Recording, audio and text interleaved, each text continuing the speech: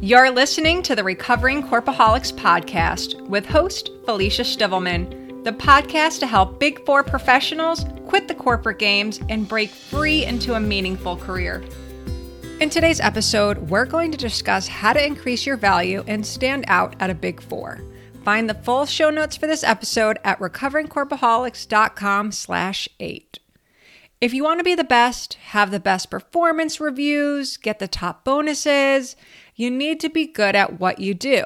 It's obvious. You can play all the corporate games you want, but if the quality of your work isn't there, your performance won't be either.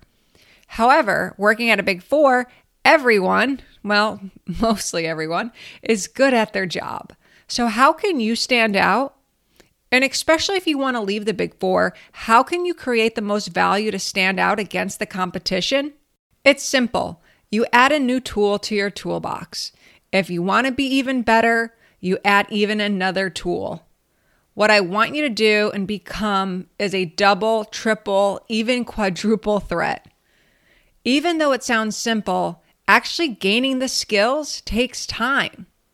Now, I know you've learned so much from working at your job and are still learning every day, at least hopefully that is, but that learning is still mostly all associated with your job.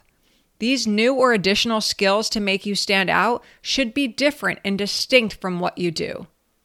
For example, if you are an operations consultant, getting your project management license is great, but it's not going to set you apart. Why? In my opinion, most people already have project management skills as a consultant. And I'd also say that employers would expect you to already have this skill set as part of your job as a consultant. So this isn't really helpful unless you want to project manage full time and actually need it.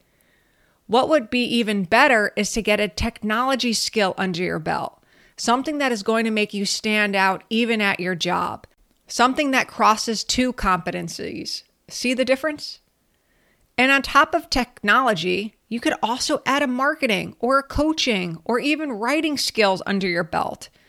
All of these are going to make you even more valuable as you can do more jobs. It's also my opinion that these skills are something you learn outside of what you do. Now, you could be on a project with a different team where you get exposed to this, but from my experience, these types of skills are something you learn on the side. So how do you learn a new skill?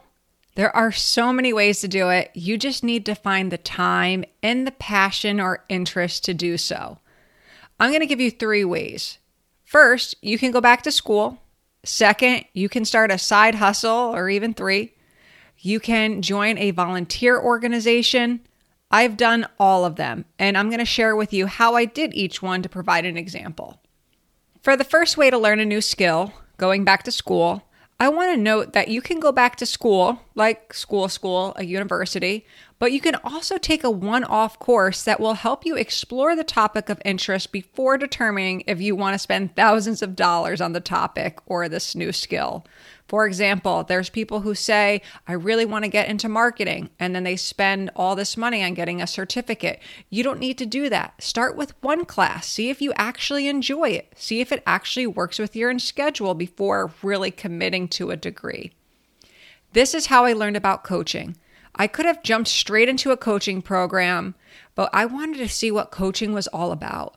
Not because I wanted to be a coach, but because I wanted to learn how I could have a better life and be the best version of myself. I am so passionate about this that it eventually turned into something that I wanted to do every day. I started by taking one course on the side, followed by another, and so forth.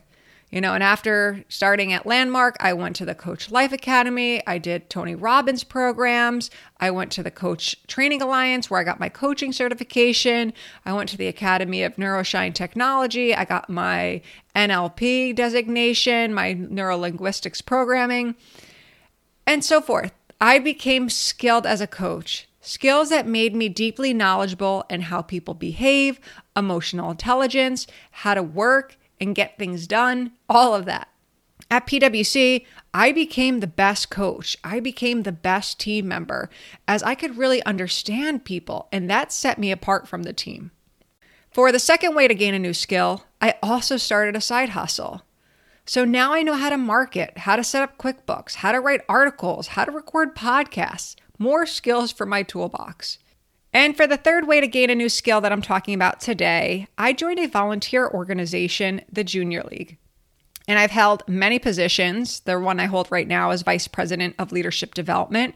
And I've held other positions in the past, such as Annual Fund Chair, where I had to do a lot of fundraising, and I was a new member mentor. I learned how to manage and motivate people who weren't getting paid, how to train volunteers to serve their community, how to fundraise, how to ask for money, and so much more. And now I also have nonprofit organizational skills on my resume. In summary, find something that you're passionate about and just sign up for a course or join a group. Start simple. Maybe it's just a 1-hour class a week. It doesn't have to be a Harvard certificate. It can be a simple local skill that you can learn from, depending on what it is that you're trying to achieve. Be curious. Find something that you love or that you don't know much that interests you. Worst case scenario is that you learn more about yourself and something that you now know that you don't want to do. Love cooking? Start a blog and make it a goal to post every week. After a year, I'd assume that you became a great writer and great at marketing and great at putting yourself out there, because that's going to be 52 articles or recipes that you're going to have to put out there if your goal is once a week. And you have no idea where that's going to lead you. Just to sum up this episode, you should always focus on making sure that your performance is there before learning a new skill. However, if you want to stand out, do your job and also learn a new skill on the side. You have no idea where that's going to lead you. That's all I have for today. I hope you enjoyed today's episode. Stay inspired and live powerfully. Thanks for tuning in to the Recovering Corpaholics podcast. For show notes, to stay connected, and learn more about our show, find us online at recoveringcorpaholics.com. And if you're listening on the Apple Podcast app, show your support by subscribing and reviewing this show. See you next week, everyone.